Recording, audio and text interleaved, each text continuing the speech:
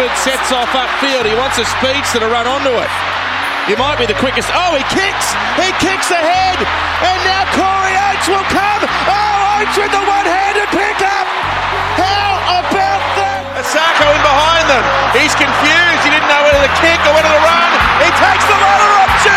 Jermaine Asako will score. Wow.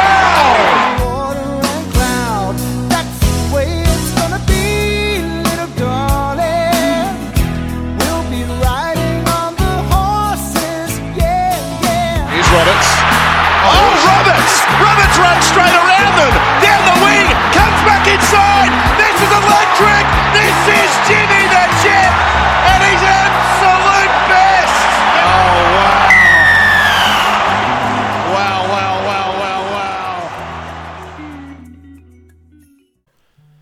Hello, Broncos fans, and welcome back to a much belated Broncos Weekly. As always, I'm Mitch, and I'm joined down the line by a good friend, Simo. How you doing, Simo? Yeah, no, I'm pretty good. How about yourself? Mate, I'm going all right. The rugby league world doesn't want us to podcast, but I'm going okay. Yeah, no, I'm a bit sick, but apart from that, I'm pretty good. Well, actually, I'm also a bit sick. But apart from that, we're both okay. How's your trip to communist China? Mate, great country. Mate, what a country. Third trip there. If anyone doesn't know, Mrs. lives over there. It's a whole deal. We're getting her here, hopefully. But, as for now, I've got to do the visits every few months. But, mate, honestly, she's been there for 6 years, so she's sick of it. But it's a great country. I like the food. I know, again, she eats for 6 years, she's sick of the Chinese food. But, mate, every day I'm like, this is the best meal ever. The next day I'm like, mate, I'm telling you what, this is the best meal ever. It's the best thing I've ever eaten. Like, every day. Oh, mate, and it costs nothing. If you're back and forth that much, I need to hit you up for some duty free. Oh, mate, definitely. And, like, I've got this bottle. So my missus gave me this bottle of, it's called Baiju. It's like Chinese vodka. Yep. But it was a bottle she was given from, like, she went to a work meeting, and as she's the good-looking foreigner girl, for example, she gets gifts and shit randomly because of whatever China. And this bottle, like Baiju, is like a few $100 bottle, and the bottle looks like it's worth a fucking grand. Looking at it, it's a fancy bottle, but yeah, I'm gonna drink that. It's like a Chinese, like, ceramic bottle. Like, it's got, like, hand painting and stuff on it and everything. Gee. And I'm sure it tastes gross on the inside. Yeah, right, yeah. Well, I've just been on some cheap rum and apple juice since Magic Round, so that's what I've been drinking. Yeah, mate. And you've also been on touch competition wins. Yeah, we won the grand final last night, which, I mean, it's just stressful. Like, you win every game all season. You don't want to choke into a Patriots in the final, so... Yeah. We were down 4-2 at halftime, ended up making the comeback, won 8-7 at full time. Yeah, it's good fun to beat up on some little kids that aren't as good at football as you are. Mate, you remind me there of winning all year and not losing the final. In under 10s, mate. Under 10s all the way back. Undefeated all year. In the major semi, we put 60 on the other team we played. 60-something to nil, and then we lost the grand final to them. I mean, like, it was Union, so they beat us in the grand final. They beat us 5-3.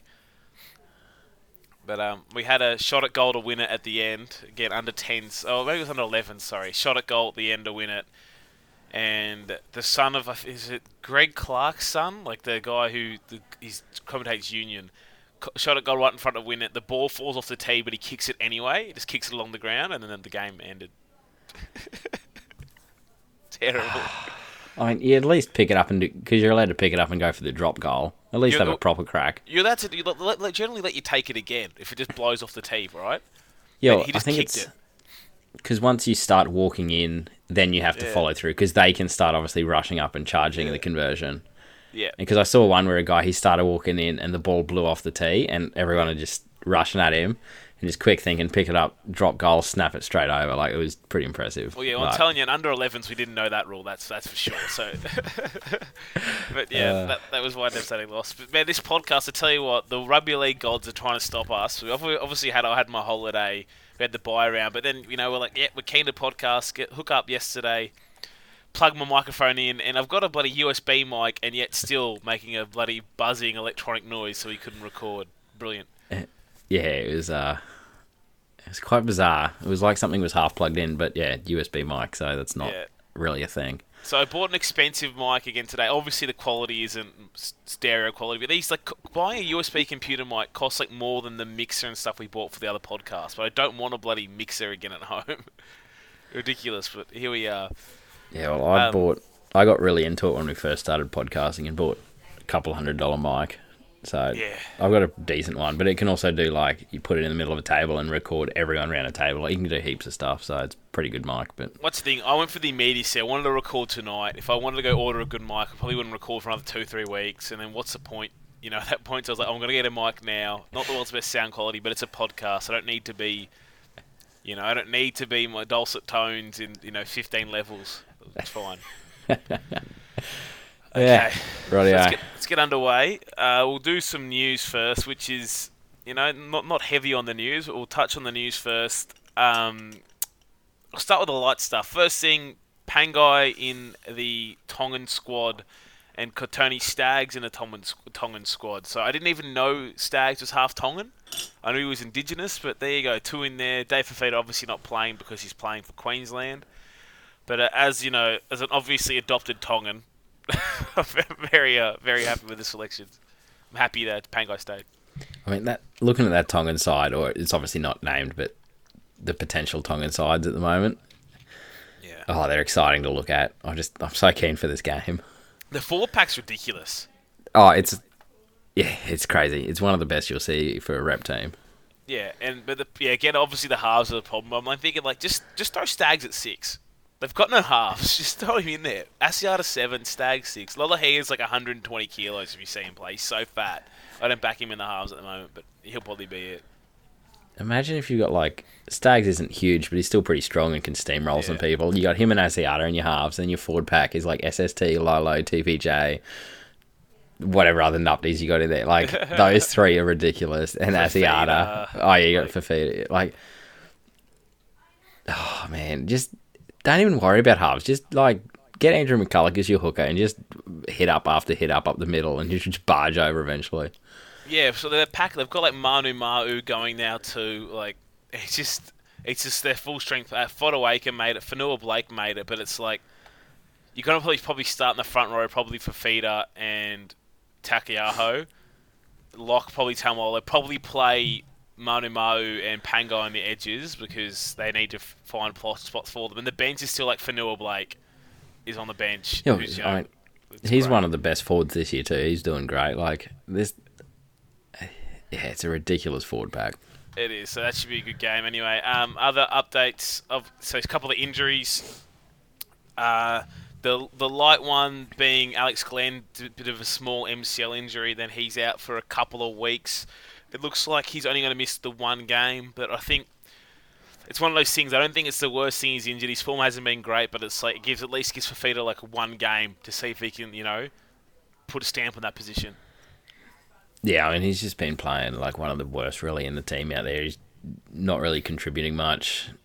He's been putting in, right, but it's just he's like trying, now, but like he gets tackled one-on-one like every time he gets a half opportunity now, doesn't he, old Glenn? Like, at some point, it doesn't matter how hard you try. Like, if you put me in the team, I could try harder than anybody else, and it's not going to do anything. Like, it's, Oh, yeah, I don't hate Alex Glenn because he'll never cheat us on effort. But and now at this point, we've been this a few times in the last couple of years, but now when you see Fafita there, you're just like, come on, Seebs. So we'll see how it goes this one game. Yeah, Joe O has like the world's worst knee gash and is potentially out for Origin 2. He had surgery on a knee gash to stitch it back up last week. So I don't know how someone's like modern rugby league boot cut his knee that bad in Origin, but yeah, that apparently happened. Surely you don't skip Origin though for that. No way. Like, I know there's like risk of it reopening and stuff, if you bend your knee and whatever. It's like, mate, put the world's biggest amount of strapping tape on there and you play that Origin, because if you lose your jersey, that can just be it sometimes. Especially with Kevy. He's like, whoever he picked last game, like that's his team for next game unless there's injuries. Yeah, exactly right. So you don't want to lose that. And then obviously the major injury that everyone's aware of is Tom Dearden's got some syndesmosis. And whilst we've seen he's had surgery already, whilst we've seen some early surgery returns, like DCE only took 5 weeks, for example, to play Origin, the club has claimed it'll be cautious with him and not risk him, and he's looking at around 20 return. Yeah, it kind of sucks. But You got to have a look at SOS. Like, that's the silver lining there. Yeah, look, I think it's the right call to be cautious. He's so young, and like we've seen so many times when clubs force back young players. Like, remember when Benji did his shoulder like every year for 3 years? Yeah. It's like, let's just get him right. Like, it's too early to risk it. Like, and I think Sean O'Sullivan will do a decentish job anyway. So that's the right call. Yep. Last bit of news, we almost forgot to mention this, but I mean, it's been in the works all season, but we've missed it. But James Roberts has gone. He's already played for South. And I, for one, I don't care which way it's painted. I'm going to miss him. Yeah, like, our intros at the start of the episode that, like, you got a couple of highlight players. I'm pretty sure he's been in that, like, every single year. Like, he's got... One of my favourite tries I ever saw was live when I was at the Cowboys-Broncos game. Milford breaks off the scrum, passes to him, and he runs the field. Like, that's one of my favourite plays just from being there and what it was in the moment of the game. Like, it wasn't a super hard. Like, he just had to be a fast player then, and he is. But he was somebody I always loved watching. Loved some of the stuff he could do, like all the baths he gave Latrell every single time, except that one fend that happened, but like everything else, like that one time he just gets the ball and just ran around Latrell Mitchell and down the field. Like, that doesn't happen. No one else is doing that. Like, there's many a time that, and I understand people always want him to get more ball, but that's the point. That's the quality of the player that he can be, is that you want him to get the ball all the damn time.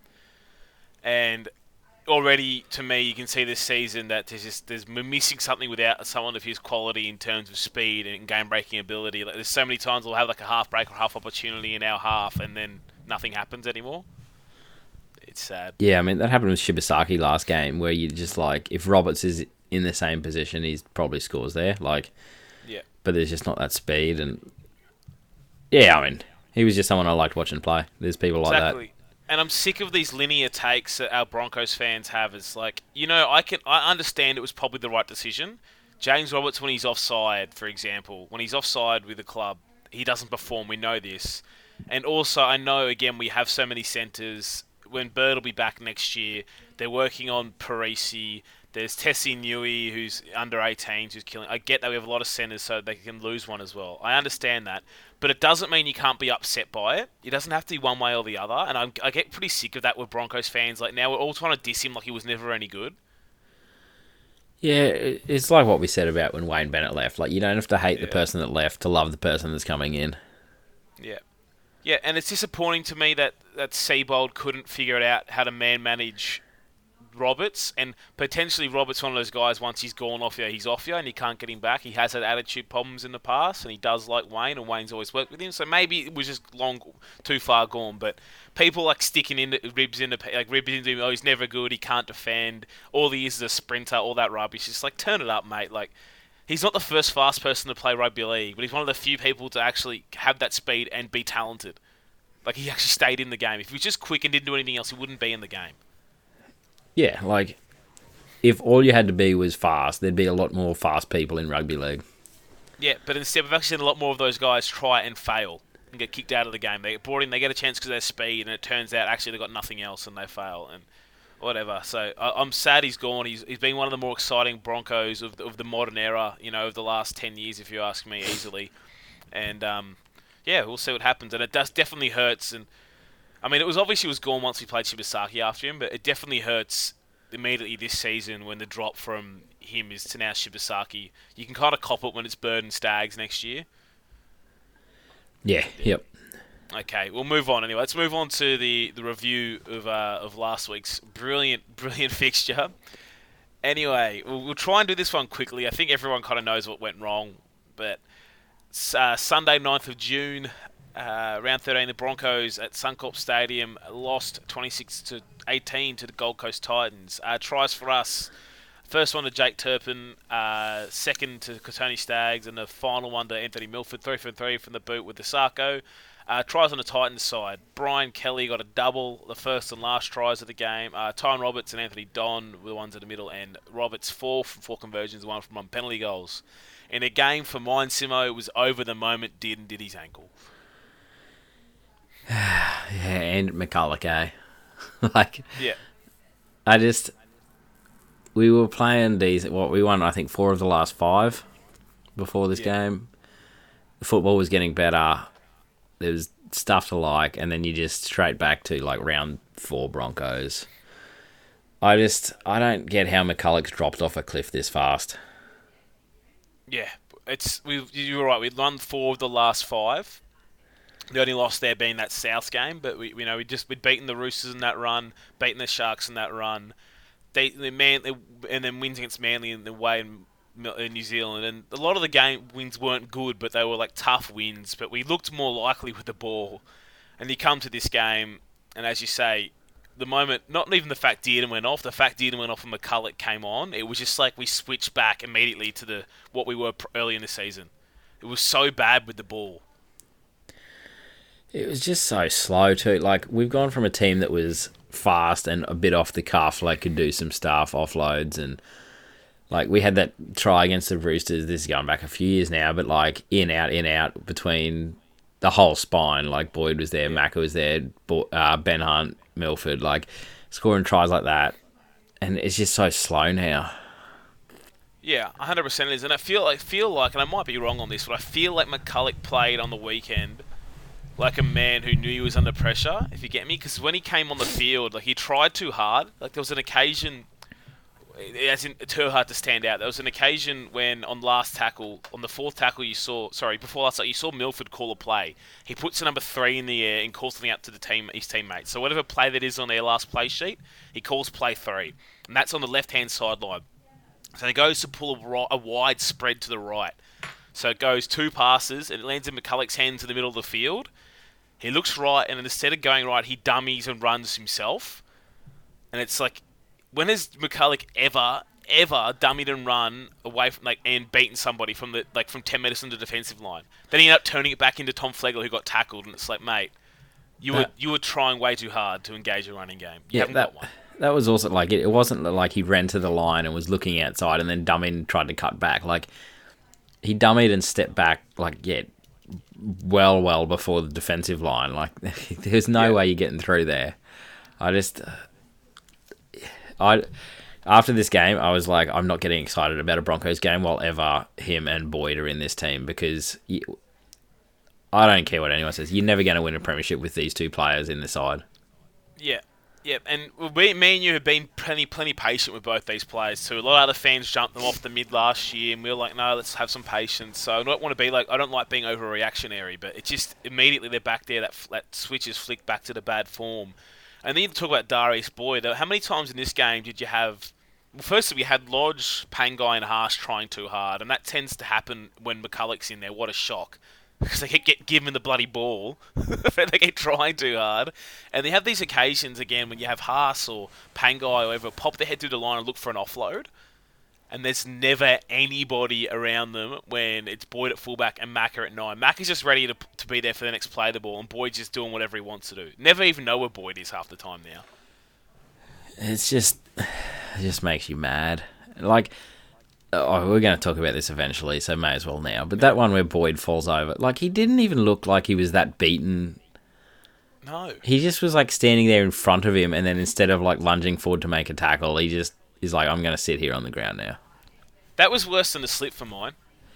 The slip was at least he ran with some intent. This one, he's just like, And, like, chatting to some other people, and you see it on Twitter and then, like, talking to some people, you're like, on a kick chase, he's happy to be the first down there and put a whack on someone. Like, why is he happy to take the contact then and, like, try to bang someone like 90 metres away from his try line, but he doesn't want to ever make a try-saving tackle? Yeah, ever. Never wants to do. He'll be first up on the defensive line.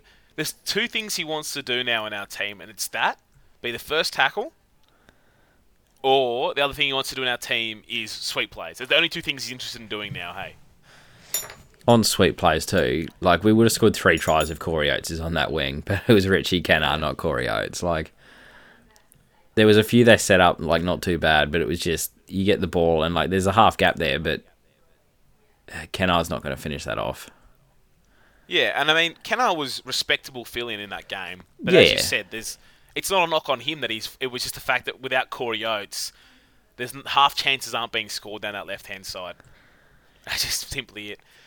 And I mentioned, by the way, McCulloch trying to run more. So he ran the ball 8 times in this game. And that's his most runs since like round 3 last year. And he's only run the ball more than 8 times, 3 times in the last 3 seasons. And all the other, I think one of the other games was the extra time game. So like he doesn't run the ball much. Usually runs it about 4 times a game. And that to me is a sign of him feeling the pressure. And he's like, I'm going to go in there and I'm going to play this game. I'm going to get my position back. I'm going to run the ball and I'm going to be Jake Turpin. But no, you're not. Didn't work, champ. What did we do to deserve this match? And it's just one of those games like, so we're going to make young team mistakes, and that's because we're not as young as people keep making it out to be. We do have some young players, obviously.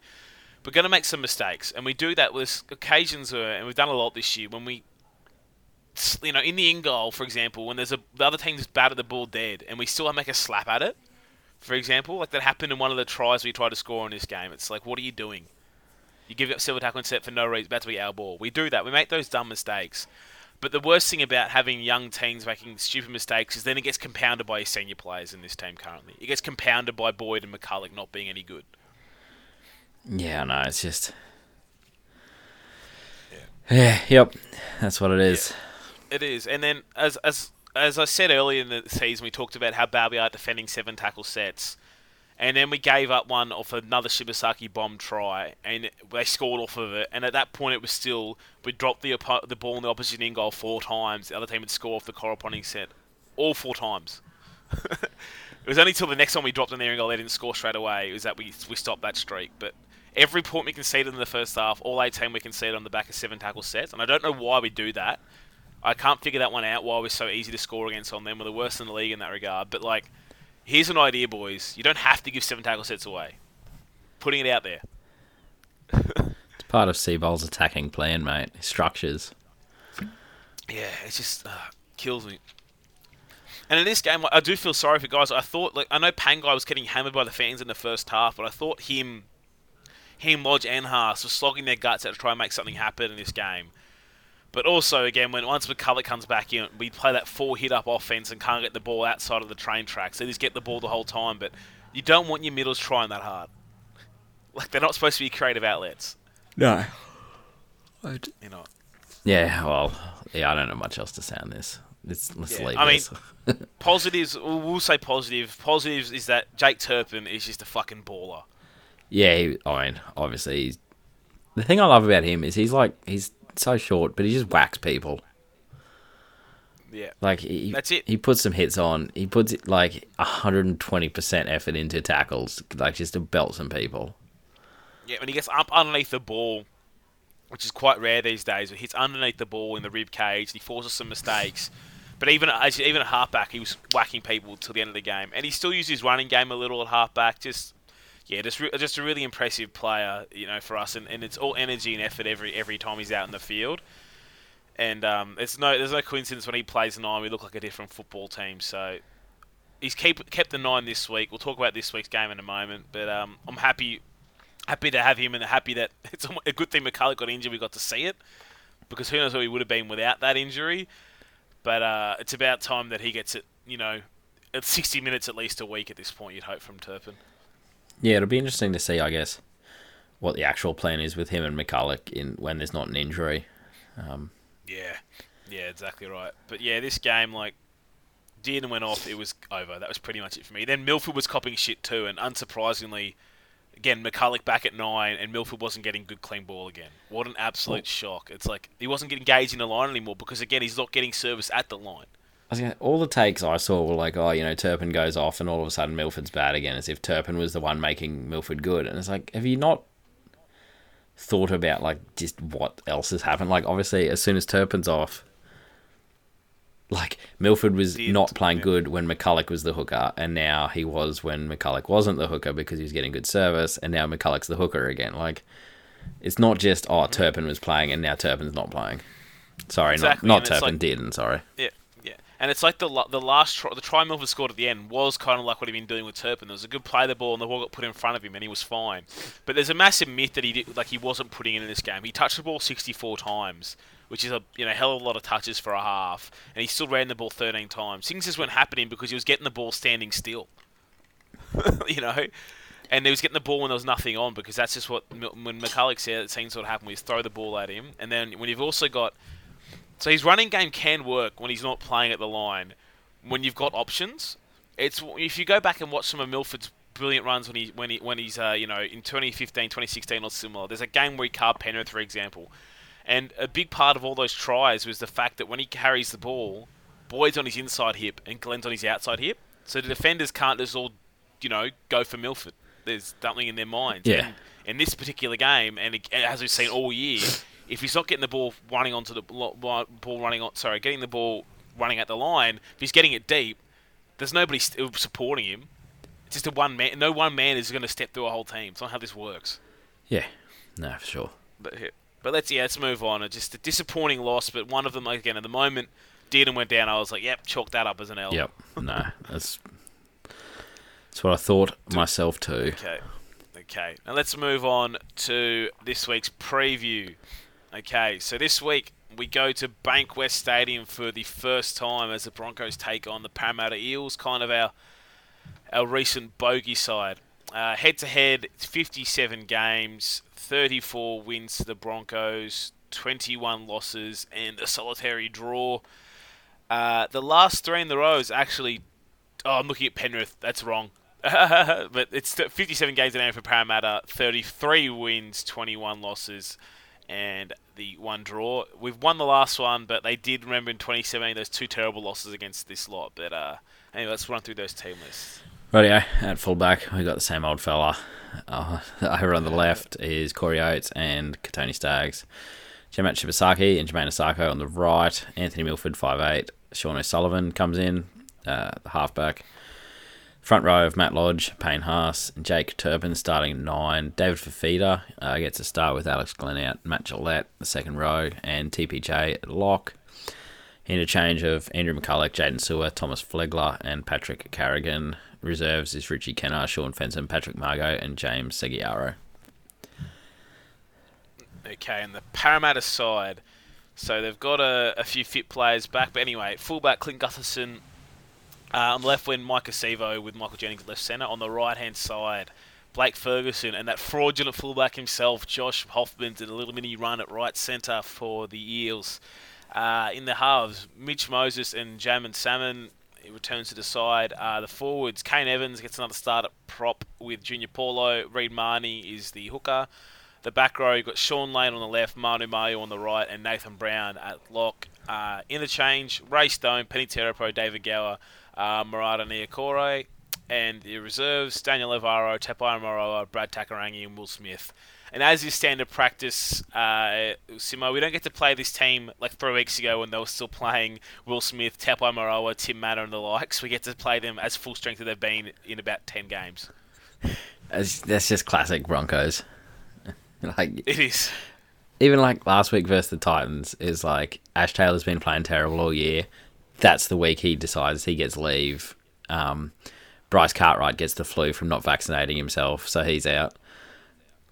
All of this stuff happens. Just remember, it was last year when last year was bad when they had Ryan James was playing second row all year, and then they're like against the Broncos. Okay, now he's playing prop, and he killed it. And it was like that was the only game they didn't play Bryce Cartwright for the first half of the season. It was just all of that, and it was like the teams just figure it out versus us.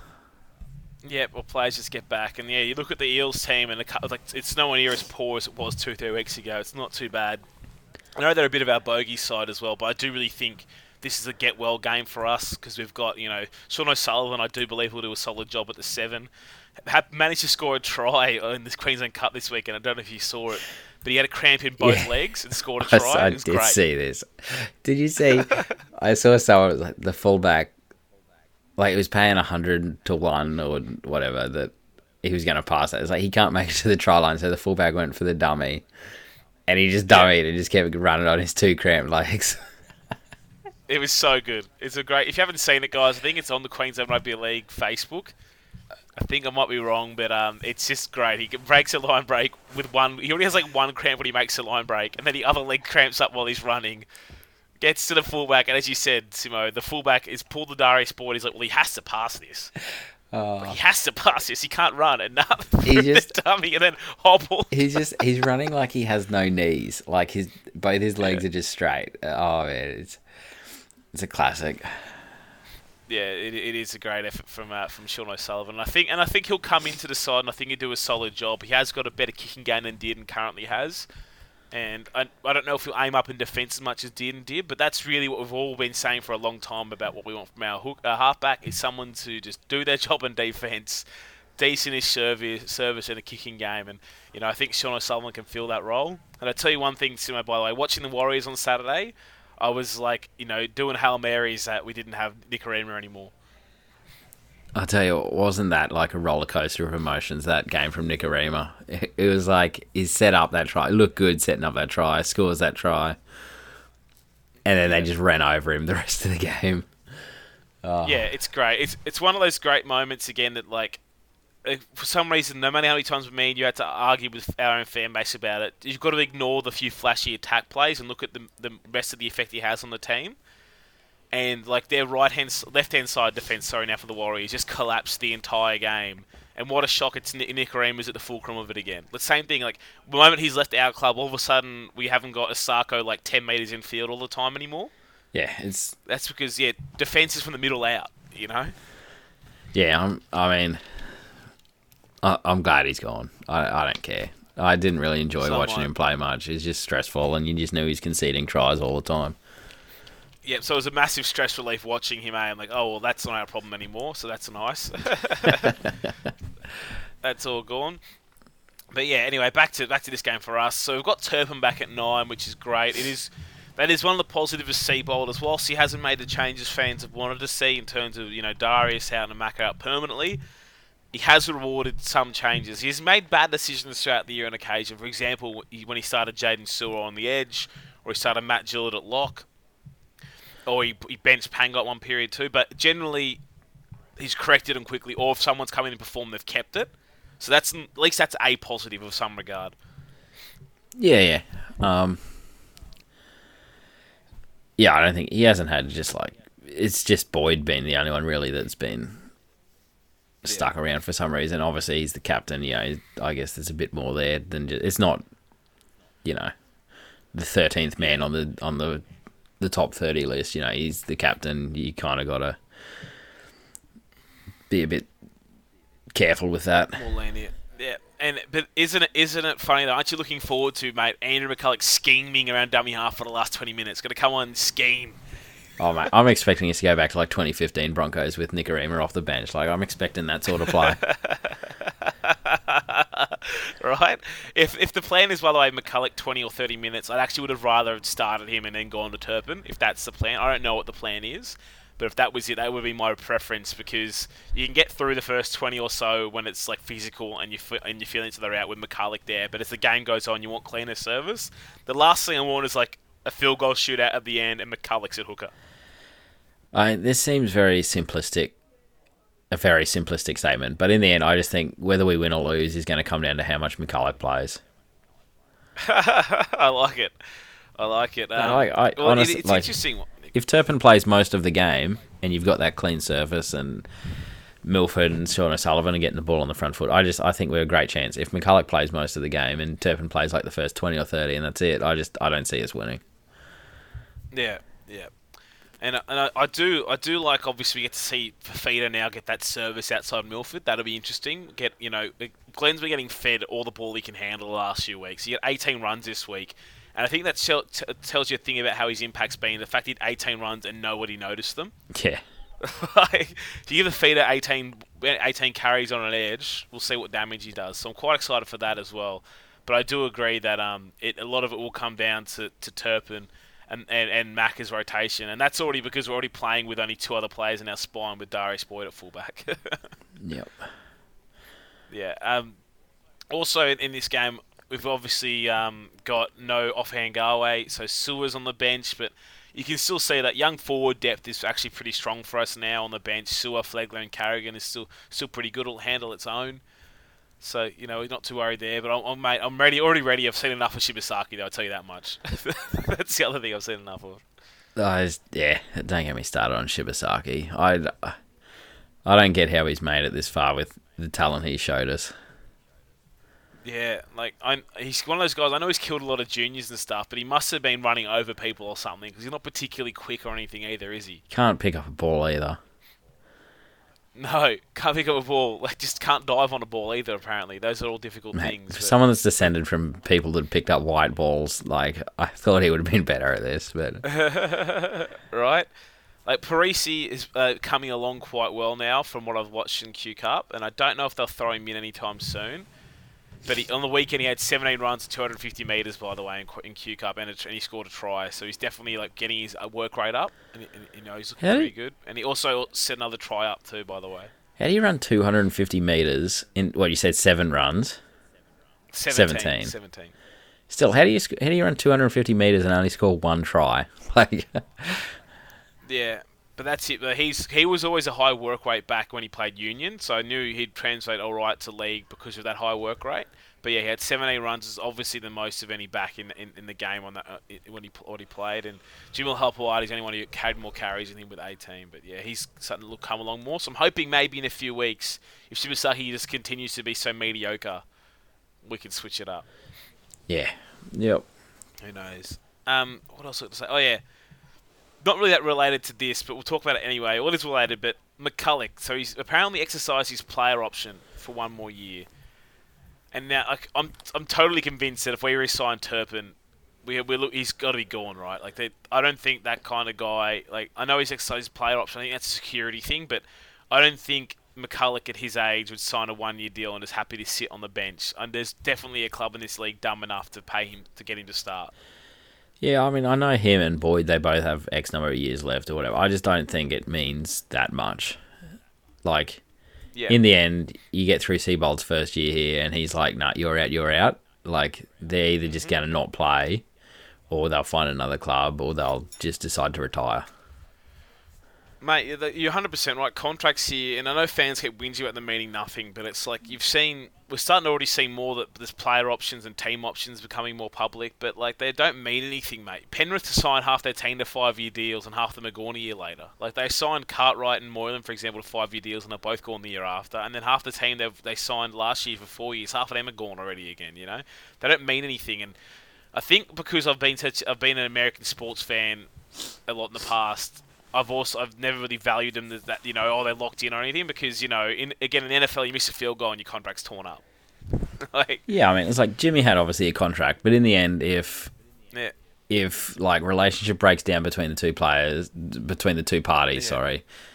if one party is no, I don't want to play anymore, or the coaching is hey, calm down, Pickles. Or if the coach is I don't want you, it's just at a point there where it's not going to work between those two parties, and you're just okay, let's sort something else out. That's all it takes.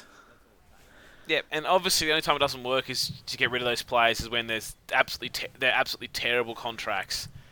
But, that's Darius's case, obviously, anyway. But Macca, I do feel like a team would take him, and I just have this inkling that the Warriors might be the team that do it.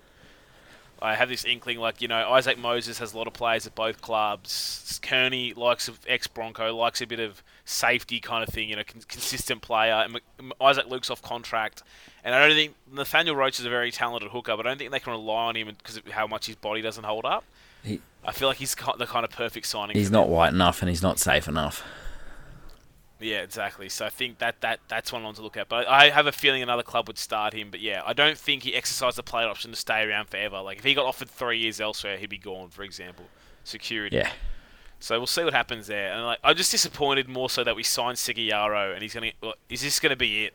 2 games for us unless there's an injury. But he scored the match-winning try for us, so, He did. Oh, mate, big fan. One of those guys, and then, he feels sorry for the guy, by the way. He leaves the Sharks to get an opportunity.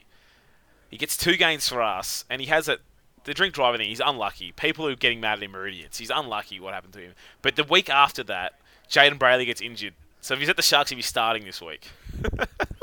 Just Poor bastard. just quick comment is like, obviously we don't condone drink driving, but what he did was literally like 0.02. Like if he just got his license 2 years earlier, he would have been fine. Like that's the difference. I mean, it's one of those things. Like, if he'd done actual drink driving, I'd be up his ass about it. So you're a moron, especially if you're a rugby league player. The money they make to go out and drink drive, you're an absolute moron. But what he did was, somehow you don't know what happened. Is the next morning he got pulled over by the RBT on his way to get coffees. He's a coffee addict, by the way, if you didn't know for some reason. But anyway, and he blew like, what was it, 0.1 or something? Point 0.02. Sorry, 0.02, sorry, which is like less than a beer in his system kind of thing. Less than one beer at blood alcohol content level. Obviously, it's the rules on his Ps. He gets what he gets, but it's not something I'll judge him for. We all have friends who have done way worse than that. No, like, at his age, that is like deemed a safe limit for most people at his age. It's just that he's on his Ps, not his opens. Like, that's... Yeah, that's it. So, obviously, don't go drink driving, but... yeah, I'm not mad at him for this, whatever. Different.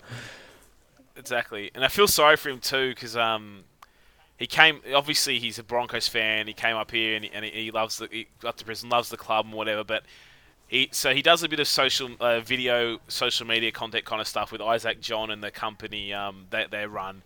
And there's a video on YouTube, I haven't seen it. If you want to watch it, it's there. It's like Seguiaro's Broncos debut. And it's not too bad. Like, they go through what he does pre-game or whatever. But there's a period in that where they ask him about like his, why the move or whatever. And Seguiaro's like, I just, it was taking too long to get in first grade at the Sharks. I like that club too, but the Broncos came knocking. Loved the Broncos, had to go. And like he's like, I haven't got long left to fulfill my dream, my dream. And it's not an obvious dream, but his dream is to play Queensland Origin. And he's like, Brisbane is my best chance to play Origin for Queensland. So that's his goal, and he's got 2 bloody first-grade games. He's going to be sitting backing up Andrew McCulloch again. Poor bastard. I mean, he's not a worse hooker than Ben Hunt. No, well, Ben Hunt was good in Origin. Like, he had that bad 20-minute period or 30-minute period there, but like Seguiaro is a good hooker. It's just a weird career, and I don't know what it is. We've been through this before, but yeah, I feel sorry for the dude. He's come up. It's like, here's my opportunity, and then he's just going to be playing Queensland Cup again. Yeah, I mean, it's unlucky for him, but that's what it is. Is what it is. It is unlucky. I'll be going out to the game, by the way, mate. Catching it out at Bankwest Stadium, so I'm pretty keen because I've obviously heard all the chat. Oh well, we'll everybody that's in Sydney, just message Mitch. I'm sure he wants to catch up. Yeah, I'm currently going with nobody, I think. And also because I'm so mad at the Broncos, I feel like that's appropriate. I don't deserve to socialise. It's just depressing, our team right now. It is, and like we're still in the finals race, but like I don't really care about finishing 8th. We'll probably finish 7th or 8th, and it's like, okay, that's nice. In the end, you want to be like an actual premiership threat. If you finish 7th and you one and done in the first week, like you end up in Bali a week after the Tigers. Who cares?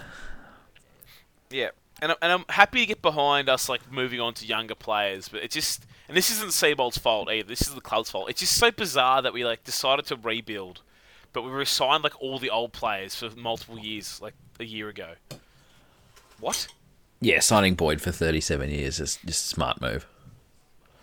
Yeah, it's like, we're rebuilding, but okay, we'll extend Matt Gillett while his neck's broken.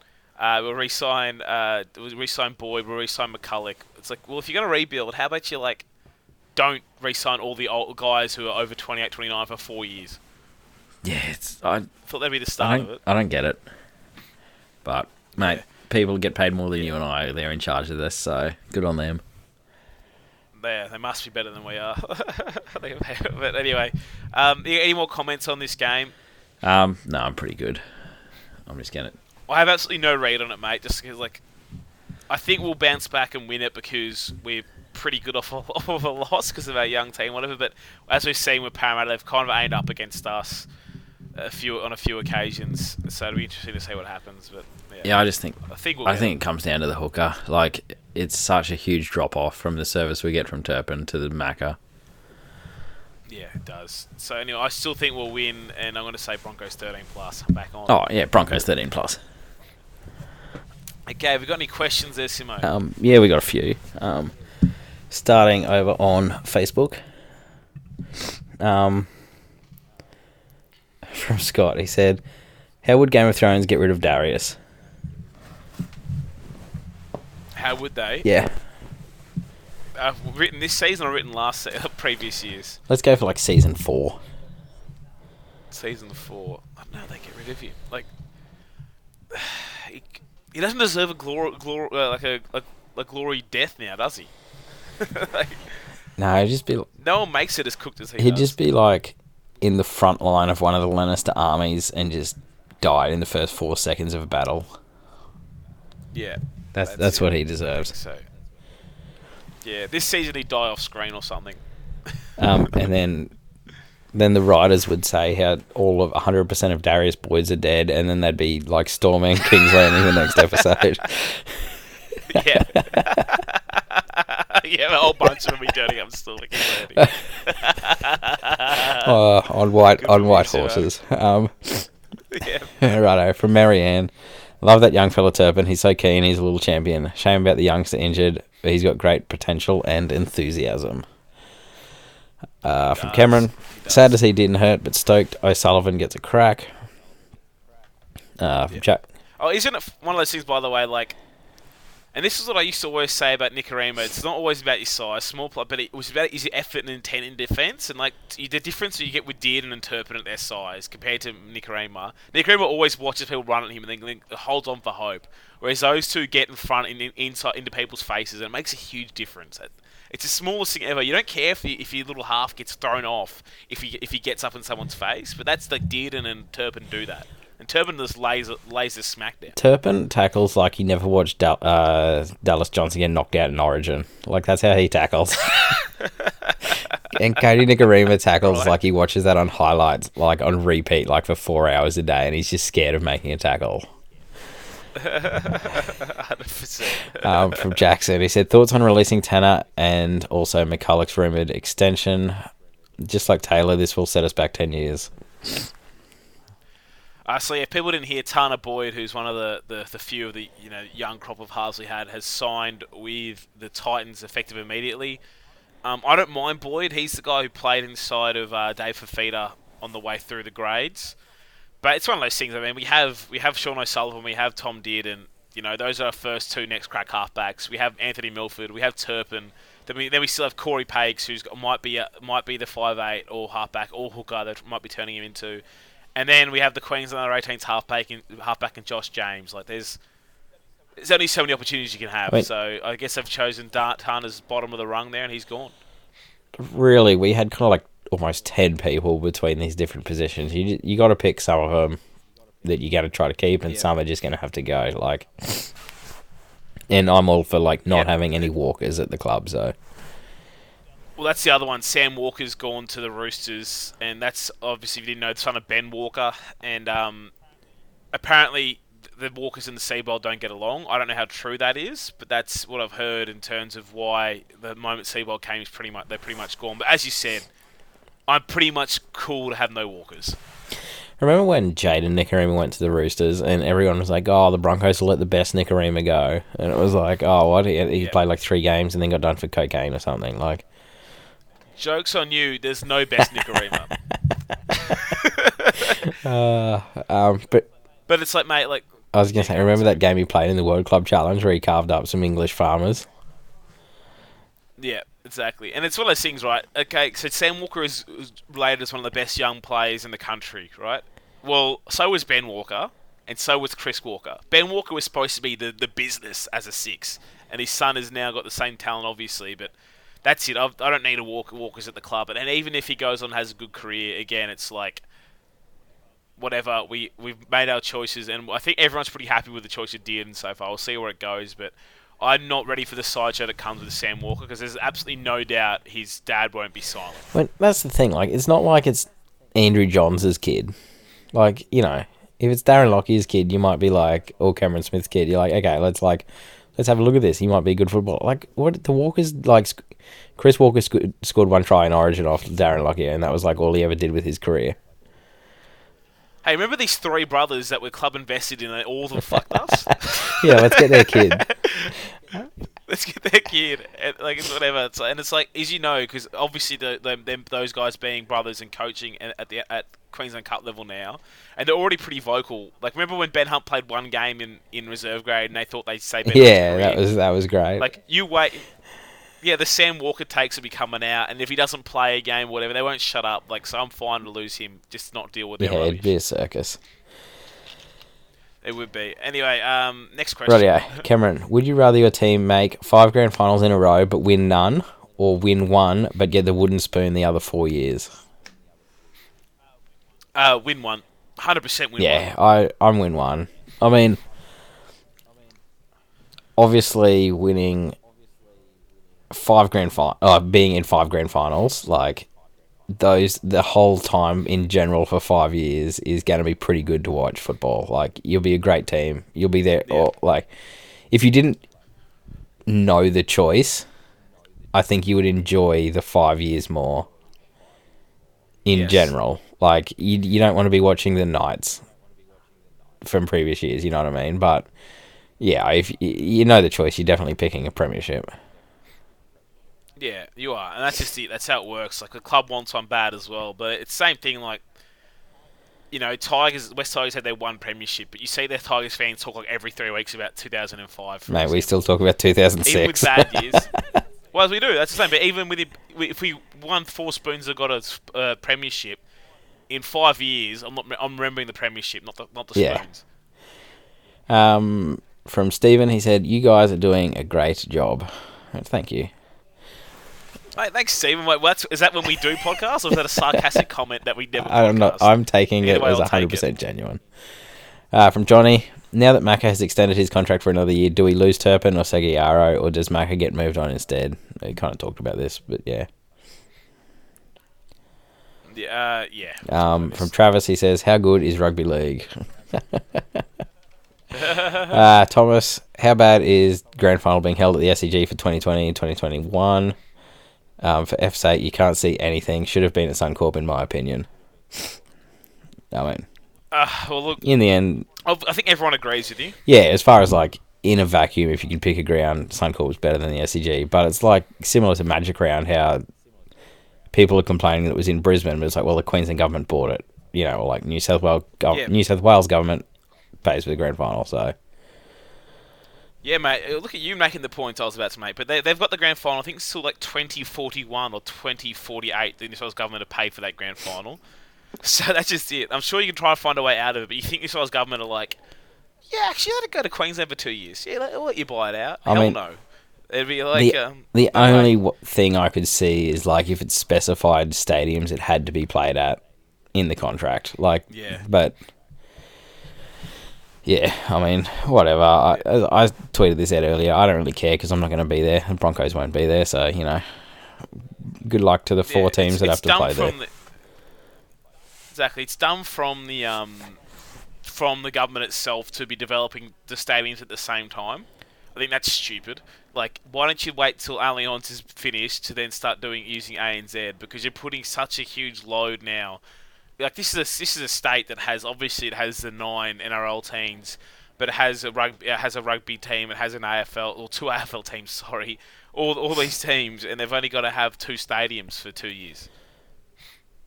Or you got not smart, and Sydney FC as well, obviously. Yeah, but you got 3. You've got what's the Giant Stadium now? What's that called? Oh yeah, that doesn't count. Well, yeah, but that's what the second AFL team plays out of. But it's just going to be pretty much everyone playing out of Bankwest, isn't it?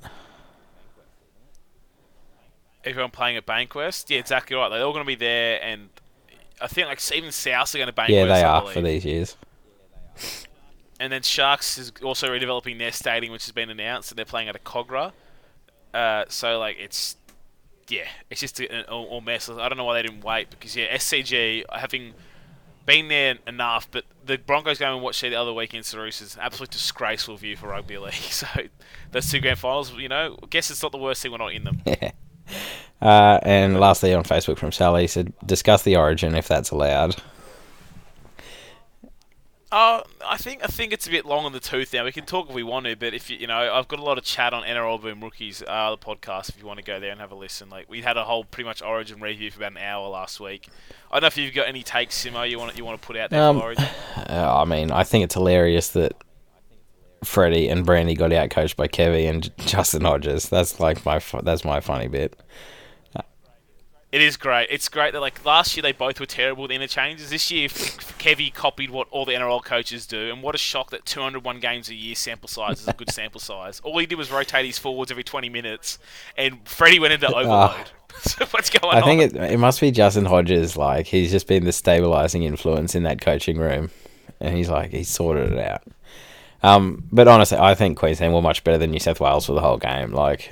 We blew 4 tries in the first half. I wasn't surprised that we came out in the second half and won. So whatever. Yeah, exactly, same thing. And it's just I do love though. I love like the problems they create for themselves with their halfbacks and that kind of stuff. This is the one big difference. I'm not saying they don't get Origin, whatever. The one big difference between the two sides is that Queensland always pick a team to win this year's series. Yeah, always. The Blues are picking a team to win next year's series half the time. Well, that's what they're doing. Well, half their players they do that with, and the other half they're like, how do we stop Greg Inglis? Like, that was what they did for years. Like, let's pick some players that will stop Greg Inglis, and I let him score 1 try a game. Like, it's not hard. Exactly. Just pick who the best players are right now on round 14 form. That's it. I mean, like, for example, they threw in...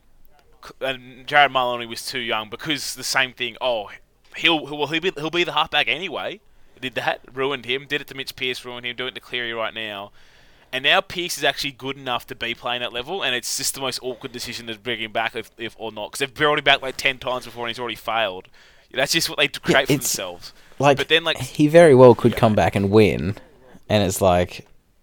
Yeah, like you said, it's just a hard position. Like, he comes back and wins, it's like, oh yeah, but he didn't do it when the dynasty was there. Like, he did it when, like, everything else was shut down. But, like, if he loses now, it's just the worst thing in the world. It's like, just, you could never, ever pick him again. But in 2 years' time, they'll be like, yeah, but he's the best half in New South Wales right now. We've got to pick him. And it's like, well, we tried this 83 times already.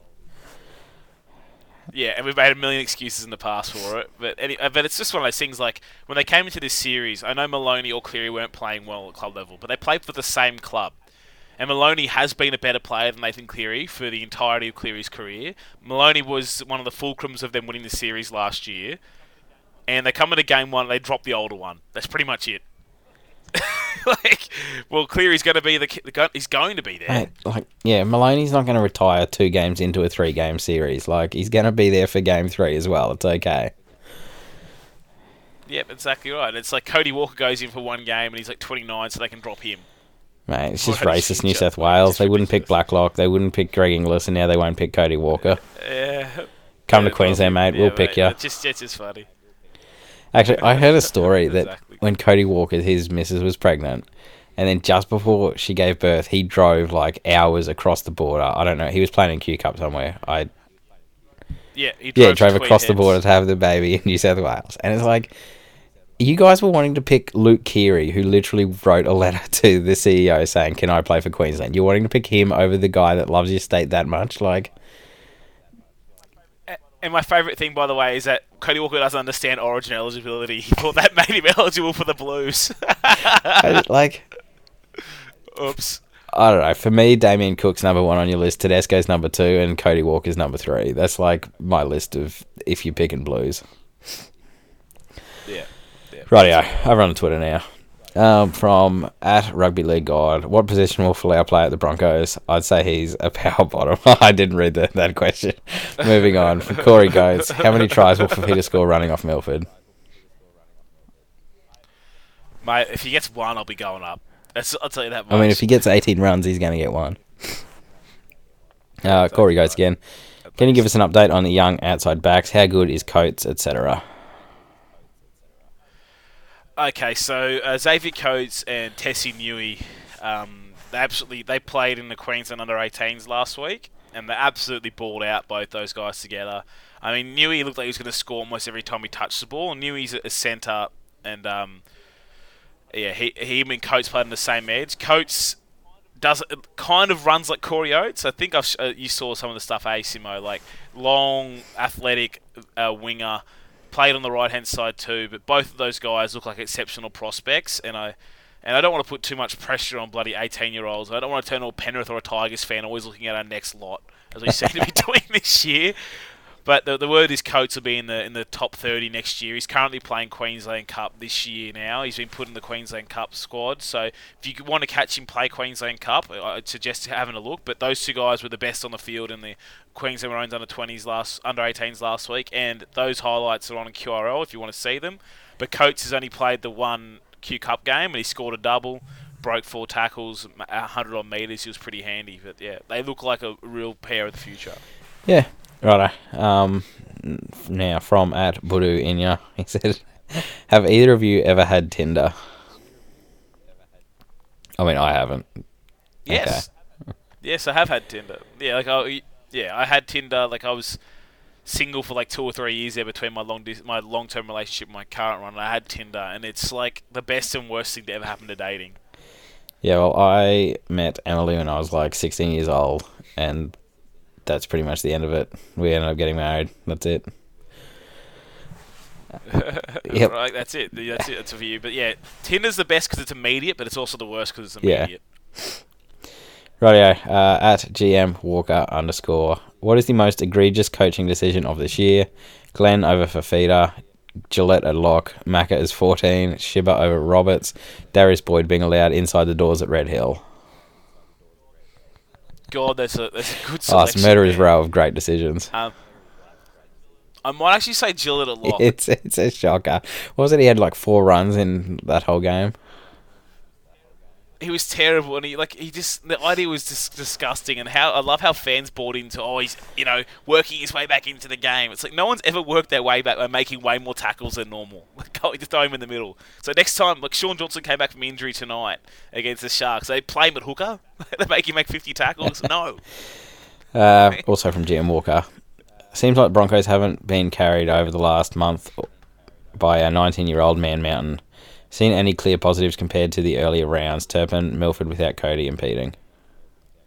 Sorry, seems like the the question again? Seems like the Broncos have been carried over the last month by a 19-year-old Man Mountain, which Haas. Have you seen any clear positives compared to earlier rounds? Wait, you dropped out for me. So 19-year-old Man Mountain, you dropped out for me. It seems like the Broncos have been carried over the last month by Payne Haas.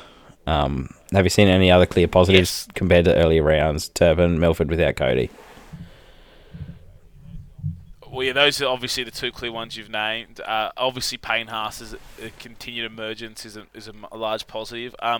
The defense, our attack has struggled, which is not the best sign considering our attacking talent now we've come from. But the defense is, bar this week, obviously it's certainly improved. The previous games we conceded 2 to the Warriors, 10 to the Chooks, 10 to the Sea Eagles, and then before the Rabbitohs drubbing 6 to the Sharks. Keeping teams to 10 points or under is the way you win premierships in the long run. So that's fantastic. If the young players keep that defensive attitude up, the points will come on top of that eventually. So that's another good sign, and it obviously did.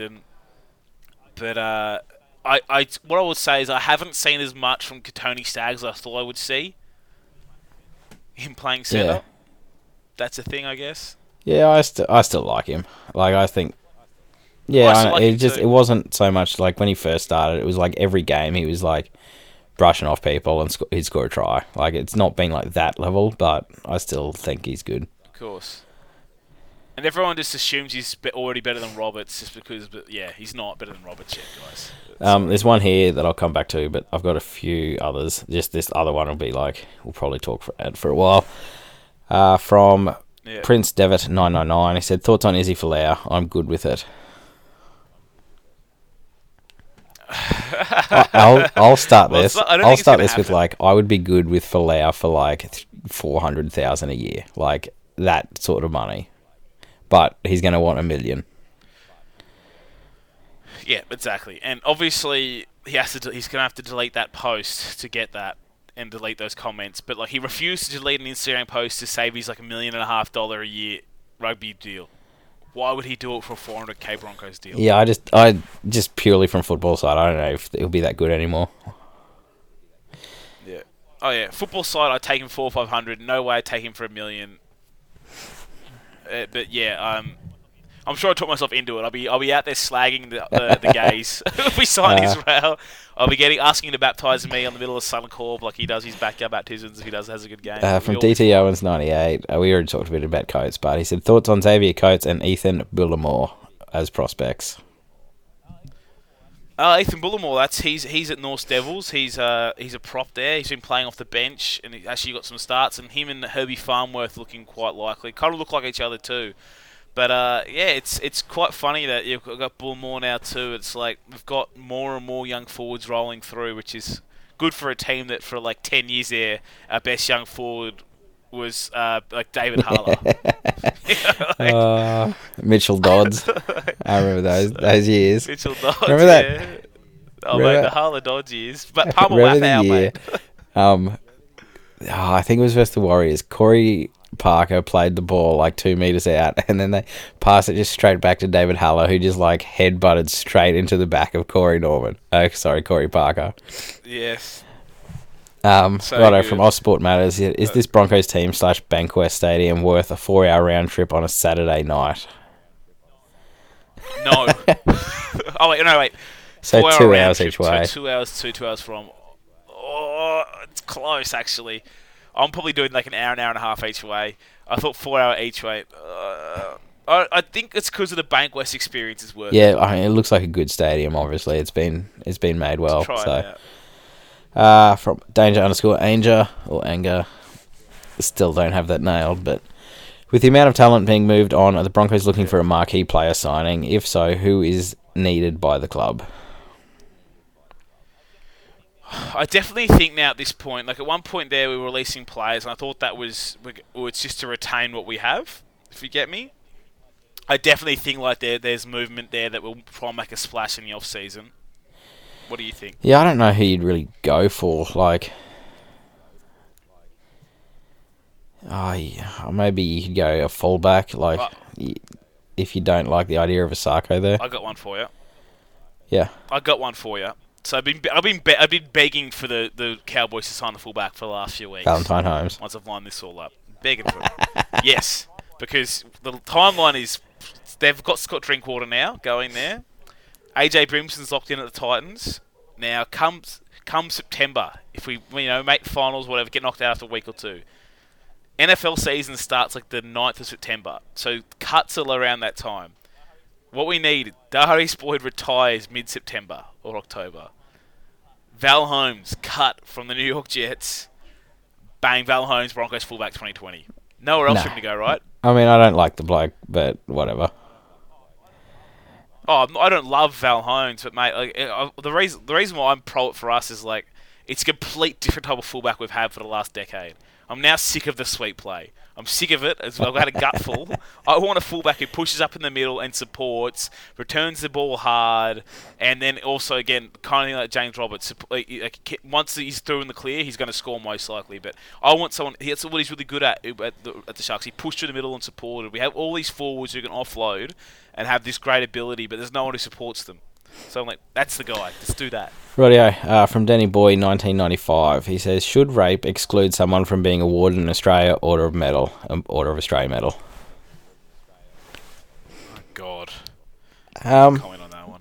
Yeah, I would say it should exclude someone. Whether it's back, like 15 years or so, around 2004, I think you should definitely, that should be taken into consideration. No, like specific examples at all, just like general comments, but right, yeah. This is the one I thought we might discuss for a little bit. So this is from RCG Kennedy. He said, if Bennett had retired at the end of 2018, would you both hate Seabold as much as you do? I don't think I hate Seabold, but other people could probably take it that way, which is fine. If that's your perception, that's fine. Yeah, I don't hate Seabold, but I think this is a thing that Wayne Bennett had been the coach since 1988. He had a huge history of doing things I didn't think would work, and they really worked out for him. And so at that point, I got to a point where it's whatever he decided, he just automatically got benefit of the doubt, and Seabold doesn't have that yet for me. Mm-hmm. So Yeah, every 100%. decision, like, if Seabold signed player X, if Wayne Bennett signed that player, I'd be like, yeah, it might work out. If Seabold does it, and after 3 weeks it looks absolutely terrible, I'm like, that's a dumb decision. Like, so at that point, I'm already criticising it, and that's just, mate. If Seabold coaches us for 20 years and he's amazing, and then he's like signs player X, I'm like, yeah, have a crack at it, do what you want. I mean, I got behind signing Benji and Adam Blair and bringing Darius Boy back for Wayne. And those are 3 players I hated for a long time. Yeah. You know, like, that's the thing. That's the clout he'd earned, in the respect he'd earned from me in that regard. And if he retired, there's no doubt I'd have a very different scope of what this season was in general, because he would have been able to go on his terms, and they've left the club in their certain way, and he'd probably still be working at the club if he retired. It's a very different scope to us knifing him in the back, pushing him out, having this weird vision of, like, telling Wayne he has to win the comp or he's gone. Doesn't win the comp, obviously, he's gone. Re-sign all these players, end up at this spot like halfway through the next year going, shit, we need to, like, rebuild. The whole vision is what I've got the biggest issue with. It's not Seabold's fault. Seabold did what any coach half a brain would have done. Broncos' job was open. He's from Brisbane. Mate, I want that job. You know, $1 million a year, you can get whatever working there. You get a 5-year deal. I don't blame him for doing what he did, because if I'm in his position, I'm doing it. Hell yeah, I'm doing what he did. But he doesn't have, as you said, the cachet or the clout build up for me to not question. Yeah, at this point, like, he plays Gillette at lock. Like, if Wayne Bennett plays Gillette at lock, you're like, man, I don't see it, but we'll see what happens. Like, you're just looking at every decision just differently, because someone's got 30 years of success versus they had, like, 1 year and bombed out in the finals. Yeah, and exactly. Wayne went down to the Rabbitohs, and they were 10-1 at one point. You know, until the Origin period. And that was with, they've had like 8 injuries every week too. Like, you know. That's it. They were playing Ethan Lowe in the centres and that kind of stuff. That's it. That's the clout that Wayne has earned. So you buy into more of that stuff. And as you said, it's easy to say, well, when he's made questionable decisions, and we rattled some of those off earlier. I mean, this is the same guy that in round 1 of the year, as you said, moved Gillett to lock and decided to start Jaden Sewell on the right edge, who was sucking him deep in after 20 minutes. And within 5 weeks, Sewell's out of first grade. Like, that's just not good decision making. And whilst he's learning and adapting now, and coaches can learn, just like anyone can learn and players can learn, doesn't mean we can't question decisions. And I think I hate this bullshit that a fan supports 100%, because any good fan, in my opinion, does question things. And often I would question the process of Wayne was, but I'd end up just, or whatever, I'll back Wayne is where I go. Yeah, we saw there was enough situations where you were doubtful over the decision, but it worked out. So you were happy enough to, like, settle with that decision. Oh, mate, we criticised Nicarima last year with Wayne, and when he moved Bird in and took Nicarima back in again, it was like, well, I don't understand what Wayne's doing. You know, but there's this big difference. Yeah, no, I agree there. That was the last one. Yeah. And obviously I want Seabold to do well, by the way. He's my bloody club's coach. I'd love him to be doing well. Love him to win a premiership this year. You know, I'd love him to win one any year. But yeah, I definitely, obviously if Wayne retired, the scope would be entirely different on the whole Broncos season, and my whole feeling for the club right now. I mean, I haven't got a membership with the club anymore at this point, you know? That's because, you know, Wayne's gone, they don't get my money. Yeah. That's, yeah. We've seen, like, the club goes up and down, like, when Wayne's left and then come back, and, like, the way it works, like, that's as he's been a huge part of the club, what they've achieved, what they've done, how well they've been run. Yeah, it makes a big difference to the club. And yeah, one thing before we move on, we sign off. People can miss me with hammering him for, like, Boyd and McCulloch, whatever, as if we didn't make grand finals when Wayne was here and didn't make prelims, but then praise the young players at the club. It's like, mate, have you read anything any of these guys have said? Again, in an article like 2 weeks ago, Paynas came out and said he wouldn't be at the Broncos without Wayne Bennett. Same as DBJ. DBJ rang him up on the phone. Yeah, but that's it. Like, a lot of these players wouldn't be, like, they're staying with us, which is fantastic. They wouldn't even been there in the first place without him. So don't act like he left his place left the club in a bloody mess, or he didn't prepare, left the squad terribly, or didn't prepare for the future. Those young players have signed up because he was there. Yep. That's just a flat fact. Yeah, well, I think we're done. Yep, I think that's done here. Well, God, we made it much longer than I thought we were, considering we this barely is reviewed every that episode game, at this point. It is. Well, it's because we only record like once every 2 weeks now, and then whatever. We just have too much. I'll shit see to you say. all in August then. Whatever. Okay. That's Yeah, good. good one. See you later, everyone. That's the way it's gonna be.